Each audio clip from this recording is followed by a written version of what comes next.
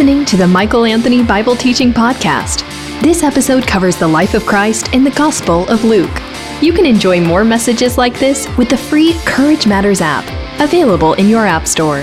If you'd like to request Michael for an interview, guest appearance, or as a keynote speaker for your event, click the Invite tab on the Courage Matters app or on CourageMatters.com. Jesus was either out of his mind or going out of his way to help us clearly understand by communicating the things he said and even the things he did at the right place, at the right time, to drive home the unforgettable teaching, the unforgettable message. This is a particular passage of scripture that we're going to look at, just two brief verses that you might be tempted to look at and just give a casual reading to them and then move on to the next chapter, next verse, and miss some of the significance that's absolutely mind-blowing. It's huge here. So you need to understand that Jesus always was deliberate in what he said. Jesus was always deliberate in where he said what he said. Jesus was always intentional to do the things that he did, where he did the things that he did, so that people who were there in the midst of what he said, in the midst of what he did, would be able to connect the dots. Either Jesus was out of his mind to do and to say the things he did in the way and in the places he did them, or he was going out of his way to help the people in his day and to help the people in our day, the people of every day, to understand and appreciate what he did, why he did it, and where he did it.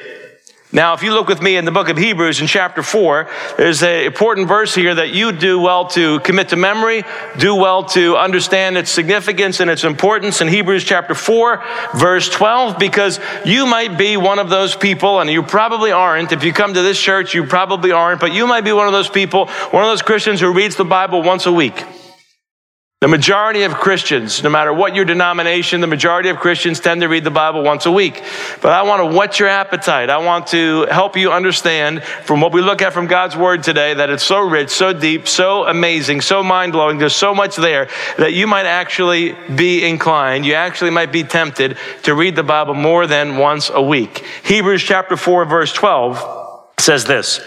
For the word of God, this is a reference to the Bible, for the word of God is living and active, sharper than any two-edged sword, piercing to the division of soul and spirit, of joints and marrow, and discerning the thoughts and the intentions of the heart. What you believe about God really is the single most important thing about you. Our lives are really a reflection of what we really believe about God. The things that we do are a reflection of what we really believe about God. And so if the Word of God is living and active and it pierces right down to where we need it to connect, to the very core of our being, the very depths of who we are, then it's worth looking at in a deep way again and again and again. And this particular passage of Scripture that we're going to look at in Luke chapter 21, beginning in verse 34, will convince you, I hope it will convince you, that the Word of God is worth taking a continued, prolonged, repeated look into, because that's where our thinking about God is transformed. And when our thinking about God is transformed, our entire lives change. So in Luke chapter 21, verse 34, look at what it says. But watch yourselves, lest your hearts be weighed down with dissipation and drunkenness and cares of this life, and that day come upon you suddenly like a trap. Jesus has been talking about the way the world will be, the situation in the world right before his return and leading up to his return. He's been talking about the end times. And we've spent a good amount of time talking about the end times, the signs, the circumstances, the condition, the situation that the people in the world in that particular time will find themselves before Jesus returns. And Jesus does what he does so well. He does it all the time. He brings it from up here to down here so that you and I and the people in his day could get some meat and potatoes, understand what he was saying, and get on to the practical application, the practical implications of what he taught about his return. We know that his return is certain. He said, heaven and earth will pass away, but my words will never pass away. There's greater certainty about the return of Jesus Christ than there is in the certainty of this world, the heavens and the earth, continuing. They will come to an end. There will be a new heavens and a new earth. Revelation chapter 21 makes that very clear. But that's for another time and another place. It's at the end of Jesus' extensive teaching about the end times, what the world situation will be like before he returns, that he brings it down for you and for me and says, here's what I want you to do with what I just heard. Here's how I want you to live your life in light of what's going to happen in the world, and in light of what I just said, in light of who I am. So in verse 34, he says, watch yourselves, lest your hearts be weighed down with dissipation and drunkenness and cares of this life. And that day, meaning his return, that day come upon you suddenly like a trap. For it will come upon all who dwell on the face of the whole earth, but stay awake at all times, praying that you may have strength to escape all these things that are going to take place and to stand before the Son of Man. Again, Jesus' favorite title in reference to himself, the Son of Man, from Daniel chapter 7. Jesus is making it clear that everybody, saved or lost, Christian or non-Christian, everyone will one day stand before the Son of Man, who is Jesus.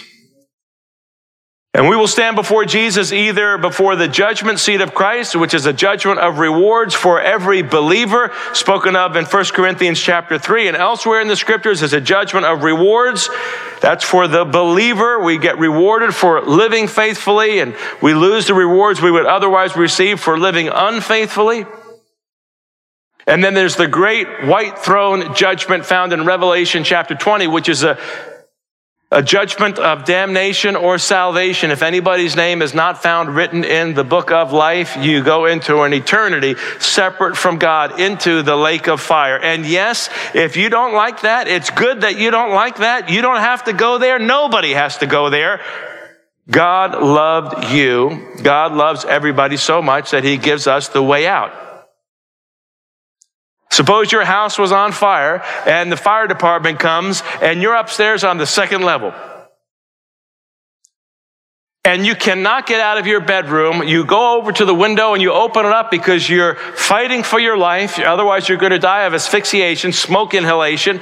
And you open up that window and you look down, and there is the fire department. There's the fire engine there, and there's the chief of the fire department saying, don't worry about it. I've got this ladder. We're going to bring that ladder right up to that window, and we're going to help you get out through that window onto the ladder and down, and you're going to be safe. And you interrupt in mid-sentence and you say, no way. There ain't no way I'm getting out of this window and climbing down that ladder. I want to go through my bedroom door. And the fire chief tries to debate and discuss with you until it's no use. You have your mind made up. Is the fire chief unloving because he wants to rescue you the one way? Is the fire chief being unreasonable because he's got the way to save you and you don't want to take it? Who's being unreasonable? Is the fire chief obligated to provide you with the way out, to provide me with any way out, to risk his own life? For God so loved the world that he gave his one-of-a-kind, uniquely brought forth, only Son, with a capital S, to die on a cross for the forgiveness of your sins. And there are many people who are trying to get into heaven apart from that escape clause. But Jesus said there is no other way. The Bible makes it very clear. Jesus said, I'm the way, the truth, and the life. No man comes to the Father except through me. I know that there are people who don't like the idea of being in an eternity separated from God. That's good. You don't have to go there. Jesus is the fire chief. Jesus is the one who's extended the ladder and saying, come, I've provided a way. I have provided the only way. It's the sure way. It's the certain way. Everybody will appear one day before the Son of Man, Jesus, and be judged personally for what we did with him. And those of us who have given our lives to him, who have accepted his way out, Jesus, will experience a judgment of rewards.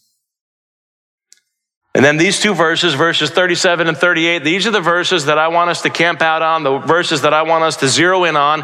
And these are verses that are a great example of we could, if we're not careful, read these verses and move on to chapter 21 saying, yeah, I got it, sounds good to me, and miss the intentionality of not only the writer of Luke's gospel, but also the intentionality of Jesus. Look with me, verse 37, and every day he was teaching in the temple, but at night he went out and lodged on the mount called Olivet, or the Mount of Olives, and early in the morning all the people came to him in the temple to hear him.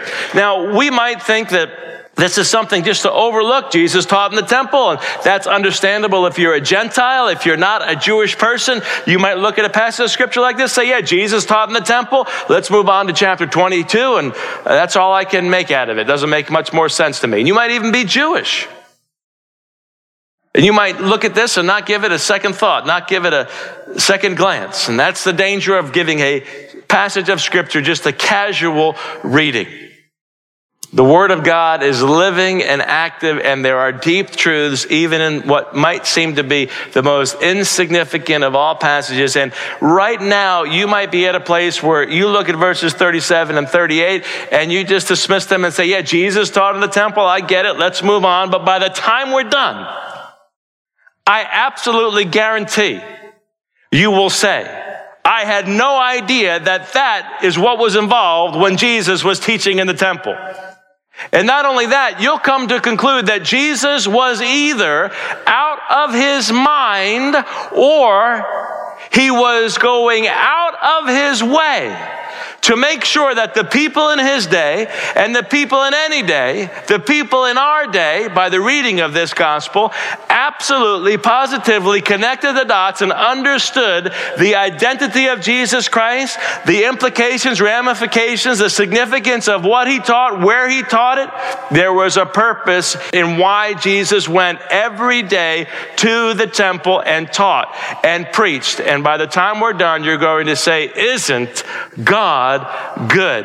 Isn't God amazing? And these two verses of scripture that you would otherwise think are insignificant and there's not much to them will actually end up putting some fuel in your spiritual furnace, firing you up for your walk with God. And they really will take you to a deeper, higher place. Look in verse 37. Every day he was teaching in the temple, but at night he went out and lodged on the mount called Olivet, or the Mount of Olives. This is not something that's insignificant for Jesus to be teaching in the temple area and then at night go to the Mount of Olives. This would have been a common practice even for rabbis, for the priest and the chief priest in the temple area. What they would do, oftentimes they would commute. They would live in the outskirts of Jerusalem or other parts of Jerusalem, and then they would make their way into the temple area. They would perform their services, and then they would go home. And so this is not uncommon for Jesus to be teaching and preaching in the temple area and then to be retreating onto the Mount of Olives, which is very close by. And in fact, it makes perfect sense when we read chapter 22, verse 1, when it says, now the feast of unleavened bread drew near, which is called the Passover. And the chief priests and the scribes were seeking how to put him to death, for they feared the people. That becomes very important. They feared the people. They didn't like the competition that they were in with Jesus. They didn't like the fact that people were following Jesus, and that's going to have tremendous significance as we go along here. But the idea is that the Feast of Unleavened Bread was drawing near, and so there would have been travelers, sojourners, people who were going to participate in that. So you had to have lodging, you had to have a place to stay, and Jesus chose to go to the Mount of Olives, or the mount called Olivet. So we see the historical significance of what Luke is conveying here. He's not giving an allegorical story. He's not being symbolic in this. He actually wants his audience to take it literally. He actually wants people to actually believe that this took place. And one of the things that Luke presents throughout his gospel is the idea that Jesus continually was teaching in the temple area. Look with me at Luke chapter 19, verse 45. When Jesus was in Jerusalem, his favorite place, his prioritized place to teach and to preach was in the temple grounds. It was right where the temple was, smack dab in the center. Jesus would intentionally position himself. He was either out of his mind to do so, or he was going out of his way to do so. In verse 45 of Luke 19, it says, as Jesus entered the temple and began to drive out those who sold, saying to them, "It is written, my house shall be called a house of prayer, but you have made it a den of robbers." And he was teaching daily in the temple. The chief priests and the scribes and the principal men of the people were seeking to destroy him, but they did not find anything they could do, for all the people were hanging on his words. Now, Isaiah 53 helps us understand that there was nothing in Jesus' outward appearance that would make us stop and do a double take. It's not disrespectful to say that. It's actually biblical. There was nothing in his appearance that would make us sit up and take notice of Jesus' outward appearance.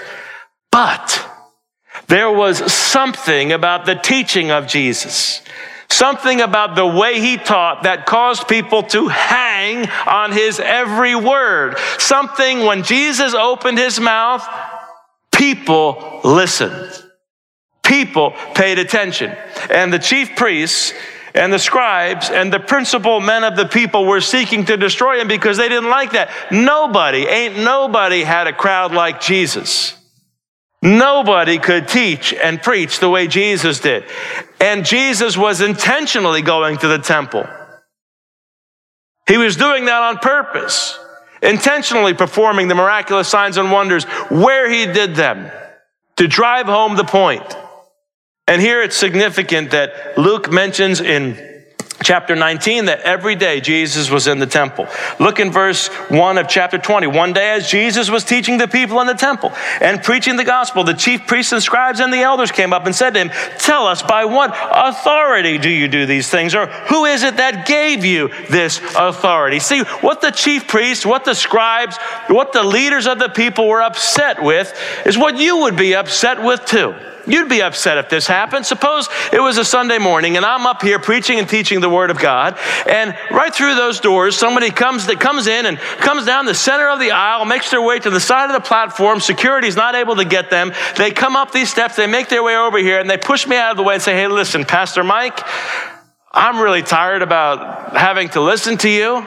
In fact, I'm really not interested in hearing what you have to say. I would like to teach and preach." Well, not only would that hurt my feelings, and yours too, you would probably be sitting there as well and saying, "Hey, who is this clown?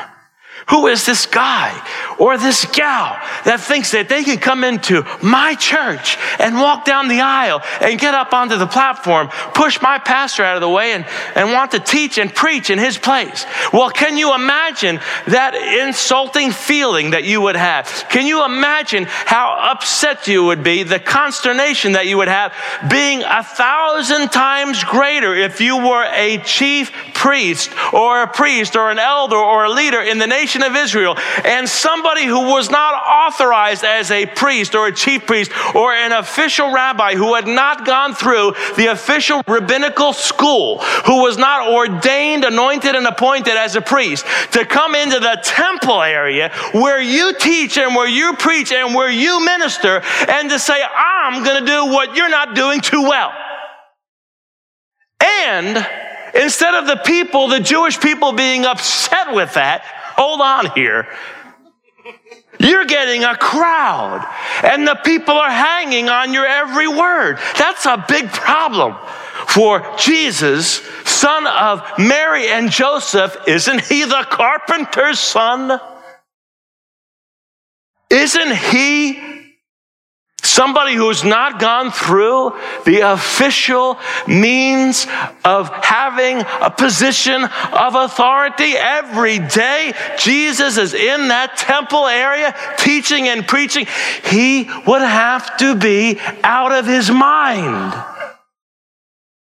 unless he was going out of his way.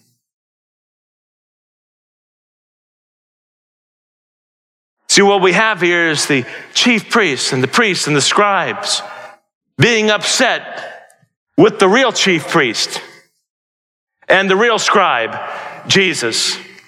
Look with me at the book of Hebrews chapter 4 in verse 14, verse 15, and verse 16. Hebrews 4, 14 through 16.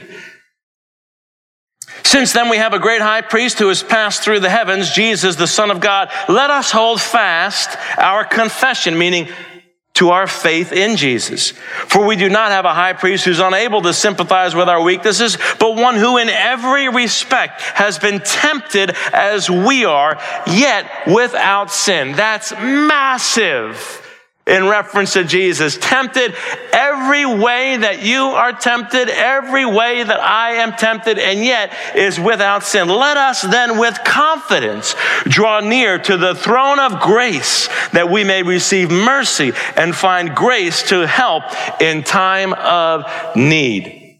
Jesus, very clearly, this is one passage of multiple passages where Jesus is presented as our high priest. The great high priest, the one mediator between God and man, as 1 Timothy chapter 2, the first 6 verses make that very clear. There is one God, one Savior of all, one mediator between God and man, the man Christ Jesus. That's what's presented in Scripture. You want somebody to go before God the Father and you, because you know, if you read the Bible, and even if you don't read the Bible, you know because of the things that you do and that you shouldn't do and the things that you don't do that you should do, you know that we have this problem called sin. It's rebellion against God. We sin by the things we do, and we sin by the things that we don't do. Sins of commission and sins of omission. But here, in the book of Hebrews, oh, if only the chief priests, if only the priests, if only the scribes understood that they were arguing with the real chief priest, Jesus. If they only understood that they were incensed over the King of Kings and the Lord of Lords.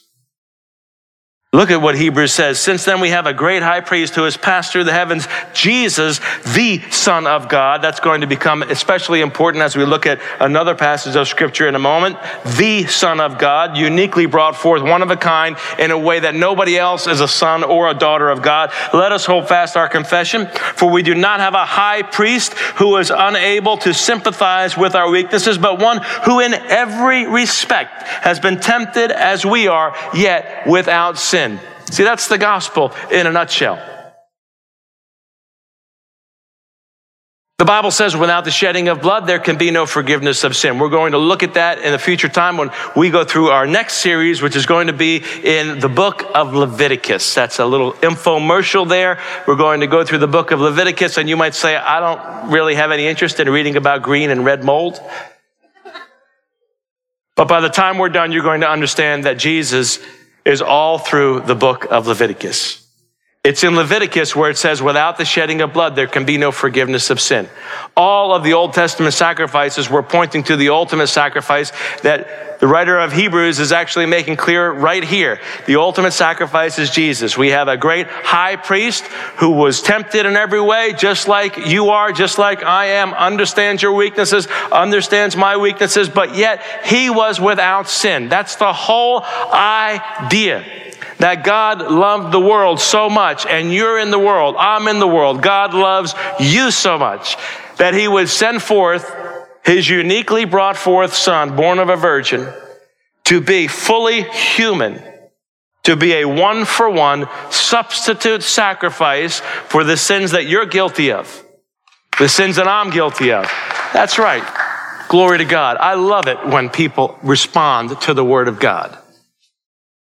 And the thing about Jesus is that he was without sin, because you couldn't pay the penalty. I can't pay the penalty. Nobody can pay the penalty. That's why the word had to become flesh and live among us for a while. John chapter 1 makes that very clear. The word, which always existed, in the beginning was the word, and the word was with God, and the word was God. And then in verse 14 of John chapter 1, and the word became flesh and lived among us for a while. Jesus, who always existed, the Son always existed, came into this world born through Mary so that he could take the place that you deserved, that I deserved, but was unwilling and unable to pay. And what is being presented here, did you notice the words mercy and grace in Hebrews? It's so important to understand how these two words work together and how they are different and they are distinct. Mercy and grace. That's what we receive when we give our lives to Jesus Christ. Look at Hebrews chapter 4.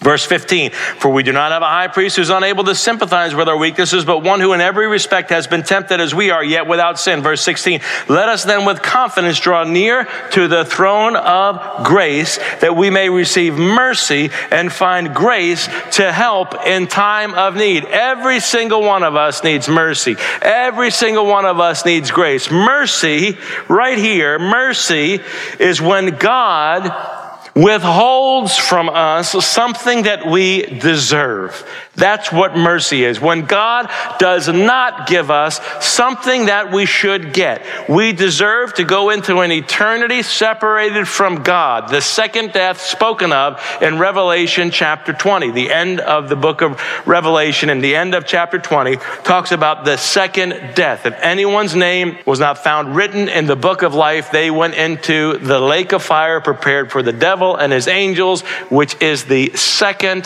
death. And it is not annihilation. It is not where you no longer exist.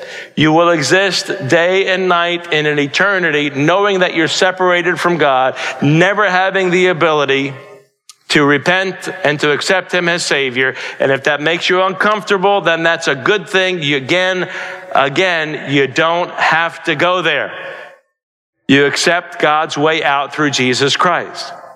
So what we deserve, every single one of us deserves this. Every single one of us deserves, because we are related to Adam. Sin came into the world through Adam. We're part of the human race. Every single one of us deserves to go into an eternity separate from God. But the mercy of God manifests through what he did, God the Father did, through the Son, our great high priest, is when God does not give us what we really deserve. That is the mercy of God, and that is a beautiful, humbling, amazing thing. When a person accepts Jesus as their Savior, when a person accepts Jesus as being the great high priest, when a person accepts that what Jesus did on the cross was done for them, they cross over from death and what would be an eternal separation from God the Father to life. God extends mercy.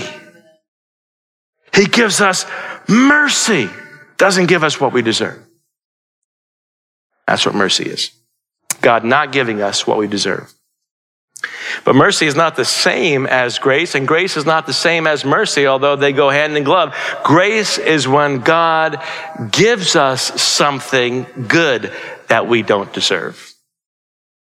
Grace is when God gives us something good that we don't deserve. So not only did God give us mercy, not only does God give us mercy through what Jesus did on the cross and personal faith in him by not sending us into an eternity separate from him, the second death, but God also gives us through grace undeserved favor. He gives us the idea, this is absolutely mind-blowing, the idea of being adopted as a son or a daughter. In the first century, when that terminology was used, the idea of being adopted, see, we might even today not really understand the significance of adoption. In the first century, when somebody was adopted, the law was such that when you were adopted or when you adopted somebody, that child, that boy, that girl, would literally have the same rights and the privileges as if they were naturally born from the parents. Literally no distinction whatsoever. You were forbidden from making any type of a distinction legally. It is a legal proclamation where the adopted child had the same legal rights as a physically born child would have. Now, this is what God has done for us spiritually in Christ. He has adopted us as sons and daughters. Was he obligated to do that? No. He wasn't obligated to extend mercy to us. But God didn't stop at mercy. He also went above and beyond and gave us undeserved favor, a privileged position through the grace. That's what that word means, through his grace, to call us as his adopted son, his adopted daughter. Because God himself, he couldn't have natural children. God doesn't give birth to natural children in and of himself. So that the only thing that God the Father could have done, the most beautiful thing that God the Father could have done, is have it so that it were as if it were the same thing, as if he had naturally born children, as if you were God's naturally born child. That's what adoption is legally. That is the grace of God. And not only that, God gives us charisma. You didn't know that you were so charismatic, did you? He gives us charismata,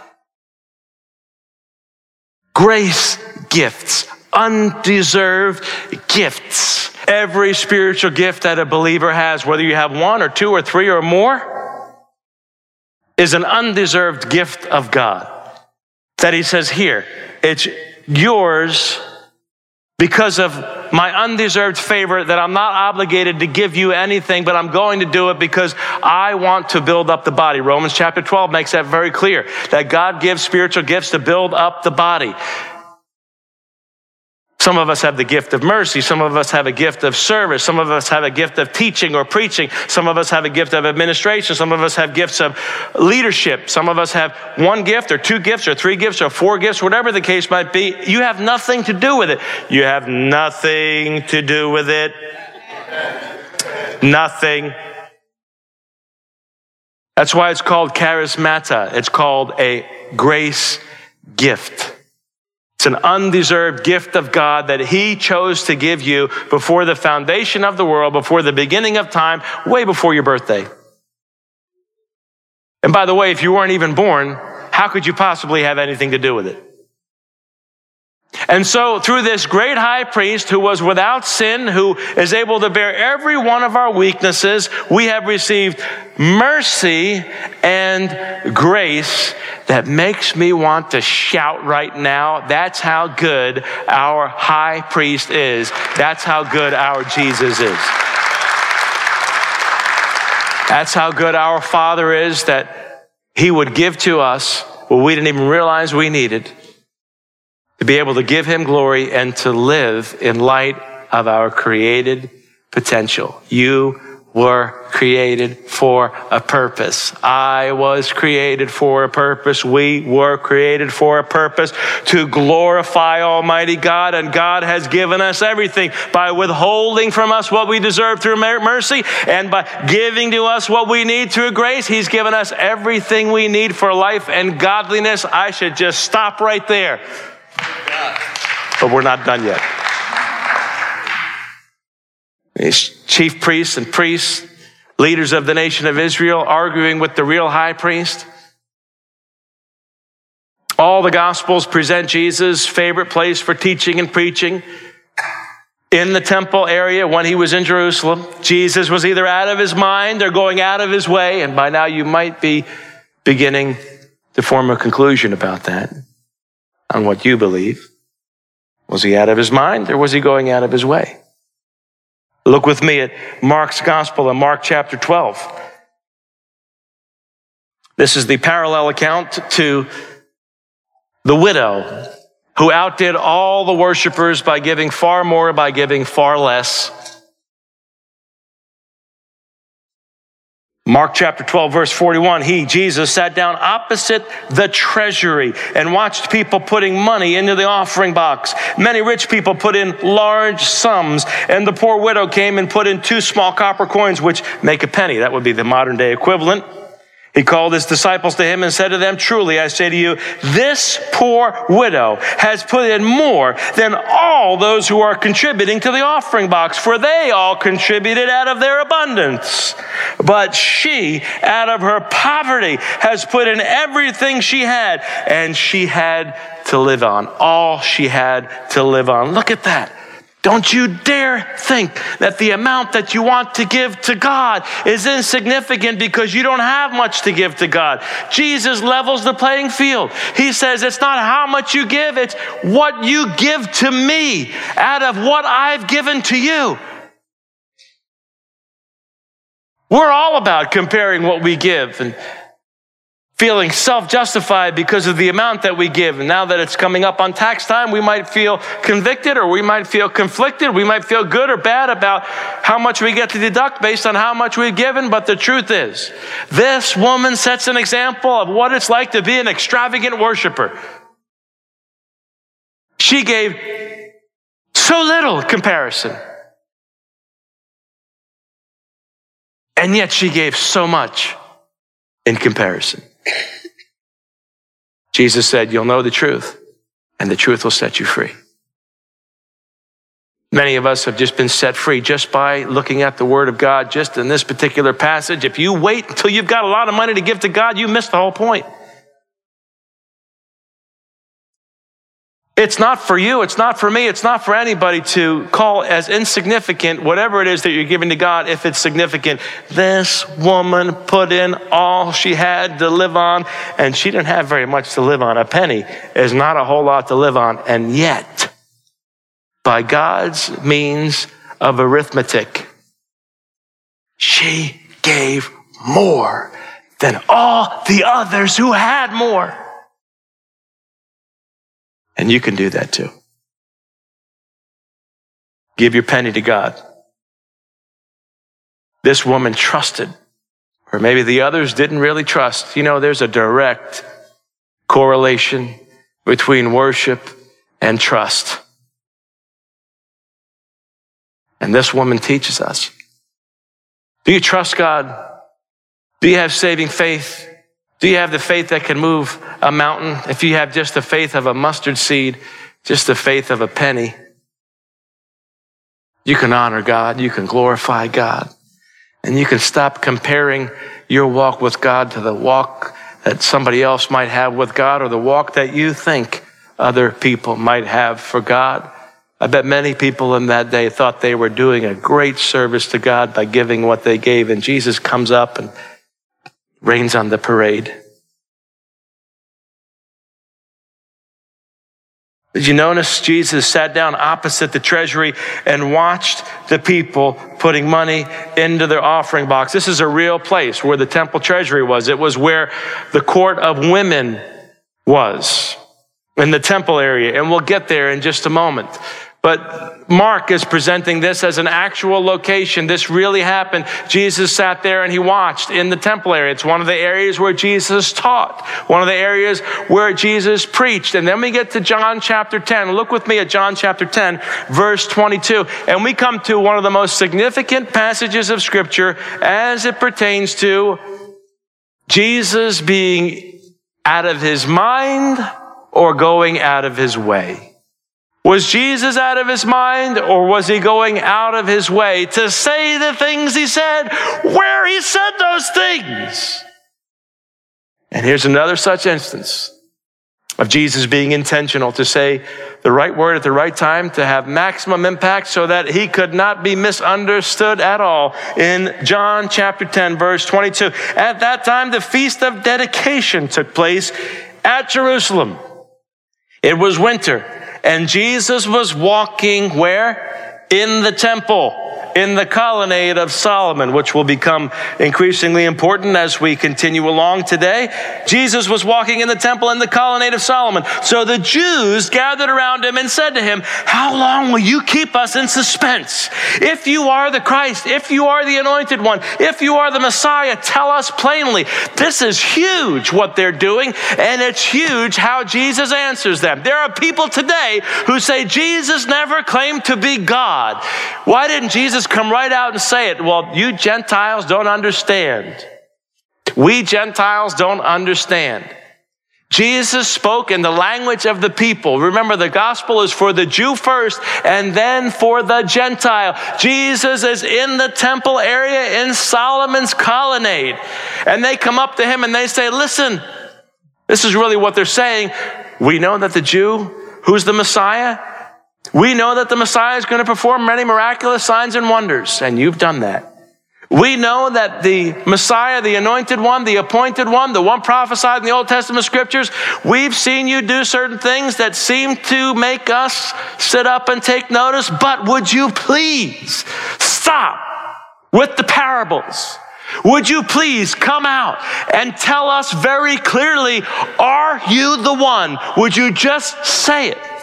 Are you the anointed and appointed, chosen one, the Messiah, the Savior, the deliverer? Now, Jesus is either out of his mind or he's going out of his way in how he answers. He answers the Jews who are asking him in the language that the Jews who asked him would understand and connect the dots. Are you ready? Verse 25, Jesus answered them, I told you, and you do not believe. The works that I do in my Father's name bear witness about me, but you do not believe because you're not part of my flock. Are you kidding me? Jesus, you're talking to Jewish people and you're telling the Jewish people that they're not part of God's flock? Are you out of your mind? Or are you going out of your way? God is no respecter of persons. You need to have saving faith in Jesus, whether you're a Jew or a Gentile, man, woman, boy, or girl. God's provided the escape through Jesus.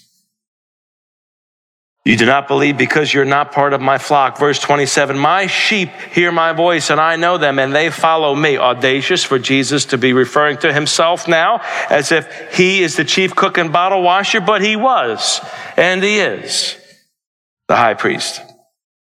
I give them eternal life and they will never perish and no one will snatch them out of my hand. My Father who has given them to me is greater than all and no one is able to snatch them out of the Father's hand. I and the Father are one.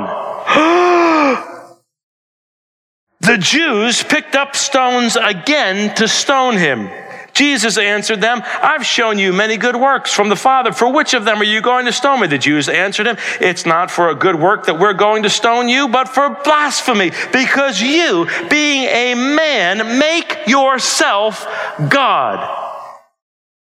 This Jew, Jesus of Nazareth, is speaking in a language that the Jew would understand, that his Jewish audience would understand. We know what's required in the Old Testament. You know, Jesus, what's required in the Old Testament. For you to say, I and the Father are one, you're either out of your mind or you're going out of your way. To make sure that the gospel is understood by the Jew first. Right in this temple area. So the Jews answered him, verse 33, it is not for a good work that we're going to stone you, but for blasphemy, because you, being a man, make yourself God. Jesus answered them, is it not written in your law? I said, you are gods with a lowercase g. This is where liberal interpreters say, well, Jesus is now backpedaling. Jesus is now coming down off the high horse and easing the significance, but you've got to keep reading the account. That's not what he's doing at all.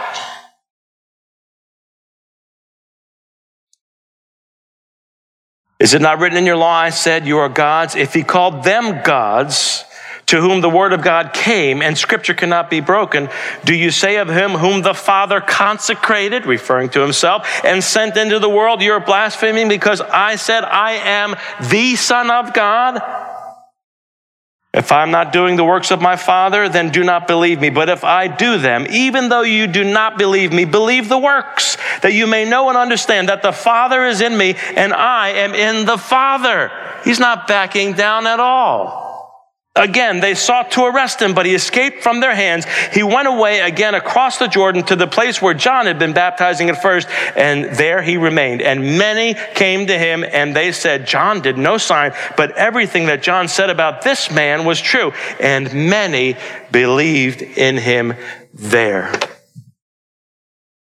This would have been a perfect opportunity for Jesus to say, well, fellas, you know what? Thank you for reminding me of what the Old Testament teaches about blasphemy. Thank you for reminding me that I should have never said I and the Father are one. Thank you so much. Now I deserve to be stoned because even if he apologized at that point, he still should have been stoned. Jesus puts the pedal to the metal and says, why do you have such a hard time with this? What about the one that God set apart as his uniquely brought forth Son? The Son of God. I'm not backing down from saying I and the Father are one. I said what I meant, and I meant what I said. Jesus said what he meant what he said, says what he means what he says. He was either out of his mind or he was going out of his way for the people in his day to very clearly understand what he was saying, to be able to connect the dots and understand who he was. In Mark chapter 14, in Mark chapter 14, verse 43, look with me here. Again, another example of Jesus making it the practice day after day to teach and preach, to go out of his way, to go into the temple so that the Jews would understand, yes, your Messiah, the anointed one, the appointed one, the one prophesied about in the Old Testament, is here. Look with me at Mark chapter 14, verse 43. Immediately, Mark 14, 43. Immediately while he was still speaking, Judas, the backstabber, Judas came, one of the 12, and with him a crowd with swords and clubs from the chief priests and the scribes and the elders. Now the betrayer had given them a sign saying, the one I will kiss is the man. Seize him and lead him away under guard. And when he came, he went up to him at once and said, Rabbi, and he kissed him. And they laid hands on him and seized him. One of those who stood by drew his sword and struck the servant of the high priest and cut off his ear. And Jesus said to them, have you come out against a robber with swords and clubs to capture me? In other words, you know that I've never stolen. I've never been accused of robbing anything. Is this why you needed all this weaponry? Day after day, I was with you in the temple teaching, and you did not seize me, but let the scriptures be fulfilled. And they all left him and fled. Common practice was for Jesus to make sure that he taught in the temple area on purpose because he was not at all out of his mind. He was going out of his way. And when you take a look at the layout of the temple and the layout of the Temple Mount area, and you begin to look at all the different places where Scripture very clearly says Jesus taught and preached and performed miraculous signs and wonders, you cannot conclude that Jesus was out of his mind. You have to conclude that Jesus went out of his way. He went out of his way to make sure the people of his day and the people in our day, the people of any time, would not make any mistake about his identity being the appointed, anointed Savior, the high priest, the one chosen by God the Father to take your sin and mine upon himself on that cross without having any guilt in himself. Let's take a look right now at the temple area. This is a reconstruction here to help us get an appreciation, a model here of what the temple would have looked like in Jesus' day. Herod's temple, which looks pretty grand, pretty spectacular, but it pales in comparison to Solomon's temple. But here it is. This is the temple area. That's the temple itself. That's where the Holy of Holies would have been in there. You Indiana Jones fans, the Ark of the Covenant would have been in there, but it wasn't there in the Holy of Holies during Jesus' ministry. And yet ministry took place. Those who are saying we've got to find the Ark of the Covenant today before anything can happen prophetically, it's not true. You don't need the Ark of the Covenant to be able to rebuild the third temple. Not necessary. But in there was the Holy of Holies. This is the temple area. This is the holy place. And you go forward and you lead into the most holy place. But over here, I want to draw your attention to the Golden Gate. Not the Golden Gate Bridge. But this would have been, and now it's sealed up, and in front of it, there is right in here now, there's a cemetery that the Muslims built many years ago. And the Muslims built that cemetery because they know a thing or two about the Christian scriptures, about the Bible. There used to be a bridge here that went this way, and this is the Kidron Valley. And over here, down in this area, this would be the Mount of Olives, okay? And there used to be a bridge here. And so when you read John's gospel and it says Jesus and the disciples crossed the Kidron Valley to the Mount of Olives, that's what they would have done. They would have taken this bridge from the Golden Gate, crossed the bridge, and they would have gone up here to the Mount of Olives. Now, the scriptures say very clearly that when the Messiah returns, when Jesus returns, his feet are going to land on the Mount of Olives, and the Mount of Olives is going to split in two. And then what is Jesus going to do? The Son of Man, the Messiah, he's going to make his way to the Temple Mount area through this gate. See, the Muslims put the cemetery here because the idea is that no Jew would defile himself by getting close to a dead body. But we know that God is higher and bigger than all of that. Jesus will make his way through the Golden Gate and into the temple and into his rightful place as being the replacement for the Antichrist. He will be the real deal, okay? And so this is a good idea, gives us a good understanding of the layout of the temple area. This is Solomon's colonnade down here. Solomon's colonnade is here too, all around the periphery. All right. And over here, this is the southern area. This is probably where Acts chapter 2 took place. Probably where Acts chapter 2 took place on the day of Pentecost. I was there a number of years ago, and there are these mikvah bathing pools, these Jewish bathing pools over here that could have baptized easily thousands of people. So when Peter is preaching his famous sermon in Acts chapter 2, and they say, "What must we do to be saved?" You notice Peter doesn't say, "Well, first of all, let me explain to you about water baptism." You see, he doesn't do that because there are God-fearing Jews who would have been baptized anyway when they came into Jerusalem up through these southern steps, the southern mount. They would have gone in this way. They would have intentionally been getting baptized and being baptized into the name of a rabbi of whose school of Judaism they adhered to. So to be baptized into the name of the rabbi who had been crucified, Jesus, would have been a huge deal. So there are plenty of bathing pools on this area right in here that a lot of people could have been baptized, thousands with no problem. So that's probably where that happened.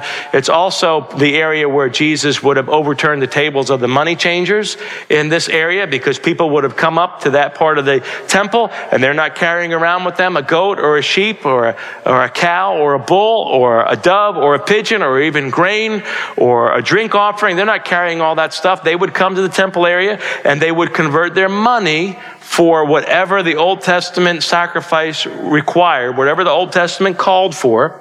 They would take that money, give it to the money changers. Then the person will be able to get the animal or the grain or the drink for whatever it was to fulfill the Old Testament law, to fulfill what's in the scriptures. And again, that's in the book of Leviticus. Again, infomercial. When we go over Leviticus, you'll see Christ in Leviticus when we get there. So this would have been the area. And what the people were doing is they were misusing and abusing what should have been for God. They got detracted and distracted and everything. Instead of that being what it was supposed to be for practical purposes, they were misusing the idea of the sacrifice to God. People were making exorbitant amounts of money off of what should have been given for the glory of God. And that's why Jesus, in a premeditated way, made the whip of cords. He was premeditatively, can you imagine Jesus every day teaching in the temple and being familiar with how people were abusing what should have been used for the worship of God, making an exorbitant amount of money for their own personal gain? You better believe Jesus made a whip of cords. One of those days, Jesus had a problem with epidermis penetratus. It got underneath his skin. And he made a whip of cords and went in there and overturned the tables of the money changers. So Solomon's colonnade around here. And then let's go to another picture here, another diagram from another angle. Here's the Golden Gate, just to help you understand the perspective, what we looked at. Here's the Southern Mount area. Down here is where the Western Wall is, over the embankment, down here on the other side of this wall. That's the Western Wall, or the Wailing Wall. That's the only part of the temple that's remaining, the temple area that was remaining, and that's where the Jews today put their prayers. They write out prayers, and they slip them in between the cracks, and they pray for the coming of the Messiah, and they pray for the rebuilding of the temple. So that's the Western Wall down here. But I want to draw your attention to a few things. Let's look at the next slide. This is the woman's court here. This is where the temple treasury would have been. That's where Jesus was sitting and watching as the people put their money into the temple treasury. And notice that Jesus would have taught, he would have preached, he would have interacted there where the women were, which was a huge thing for Jesus, a huge thing for the people in that day, that Jesus would actually be teaching and preaching in the presence of women. Remember when Jesus was teaching at Jacob's well, when he talked to the Samaritan woman? That was a huge no-no. You don't talk and preach and teach to women. At least the tradition had become that way. And Jesus was elevating women to their biblical place of honor when he taught in this area, in the women's court where the temple treasury was. Okay, so you helps us understand that Jesus was no respecter of persons. And then we see here the court of Israel. Let's go to that next slide. The court of Israel, right here is the court of Israel. That's where Jesus would have had those discussions, at least some of them, with the Pharisees and the priests and chief priests. Can you hear my contempt in my voice? Some of that stuff would have happened right there in the court of Israel. See, there's a progression here that you go from the outside in. You make your way through the women's court and then to the court of Israel, of the Jews, where the Jewish people would be hanging out. And then the priest goes in here. There's an altar here in the holy place. And then only the high priest gets to go into the most holy place, or the Holy of Holies. So there you have the women's court, the court of Israel. And then over here, let's go to the next slide, Solomon's porch. There's helping you understand. That's what we read in John chapter 10, when Jesus was teaching in Solomon's porch. And then over here, the next slide, and over here, the court of the Gentiles. This is where the non-Jewish people would have been hanging out, and the people who were interested in Israel's Messiah, the people who were, see what God did, he provided a testimony right in the midst of all the people. The Gentiles were by no means excluded. They just weren't able to go into where the Jews went right in here, or the inner part right here, but they could be hanging out on the outside. And guess what they would have done? They would have seen people bringing in the animal sacrifices. They would have heard Jesus teaching and preaching, because he did that in Solomon's colonnade out here and in the court where the Gentiles were. They would have been hearing the gospel all along. They would have been seeing the gospel. They would have seen the gospel demonstrated through the Old Testament sacrificial system, so that when they see Jesus performing miraculous signs and wonders and drawing attention to himself, they would say, hey, God meant what he said. He would provide a savior from among the Jewish people. And so what we see, the beauty of this is that we see, even in the construction of the temple area, how God has given the gospel to all people everywhere. He's given it to the women. He's given it to the Jews. He's given it to the Gentiles. We understand very clearly that this great high priest is for everybody, everywhere. That there's not one sin that Jesus isn't big enough to save. And by the way, Jesus wasn't out of his mind at all. He went out of his way, even in where he taught, even in where he preached in the temple area, to make sure that nobody was excluded from the mercy and the grace of God. You've been listening to the Michael Anthony Bible Teaching Podcast. If you enjoyed this message, you'll love Michael Anthony's Courage Matters podcast, where he focuses on leadership, relationships, and world events. To learn more, visit CourageMatters.com or download the free Courage Matters app. Interested in requesting Michael for an interview, guest appearance, or as a keynote speaker for your event? Click the Invite tab on the Courage Matters app or on CourageMatters.com. In the meantime, keep looking up. There's no place else worth looking.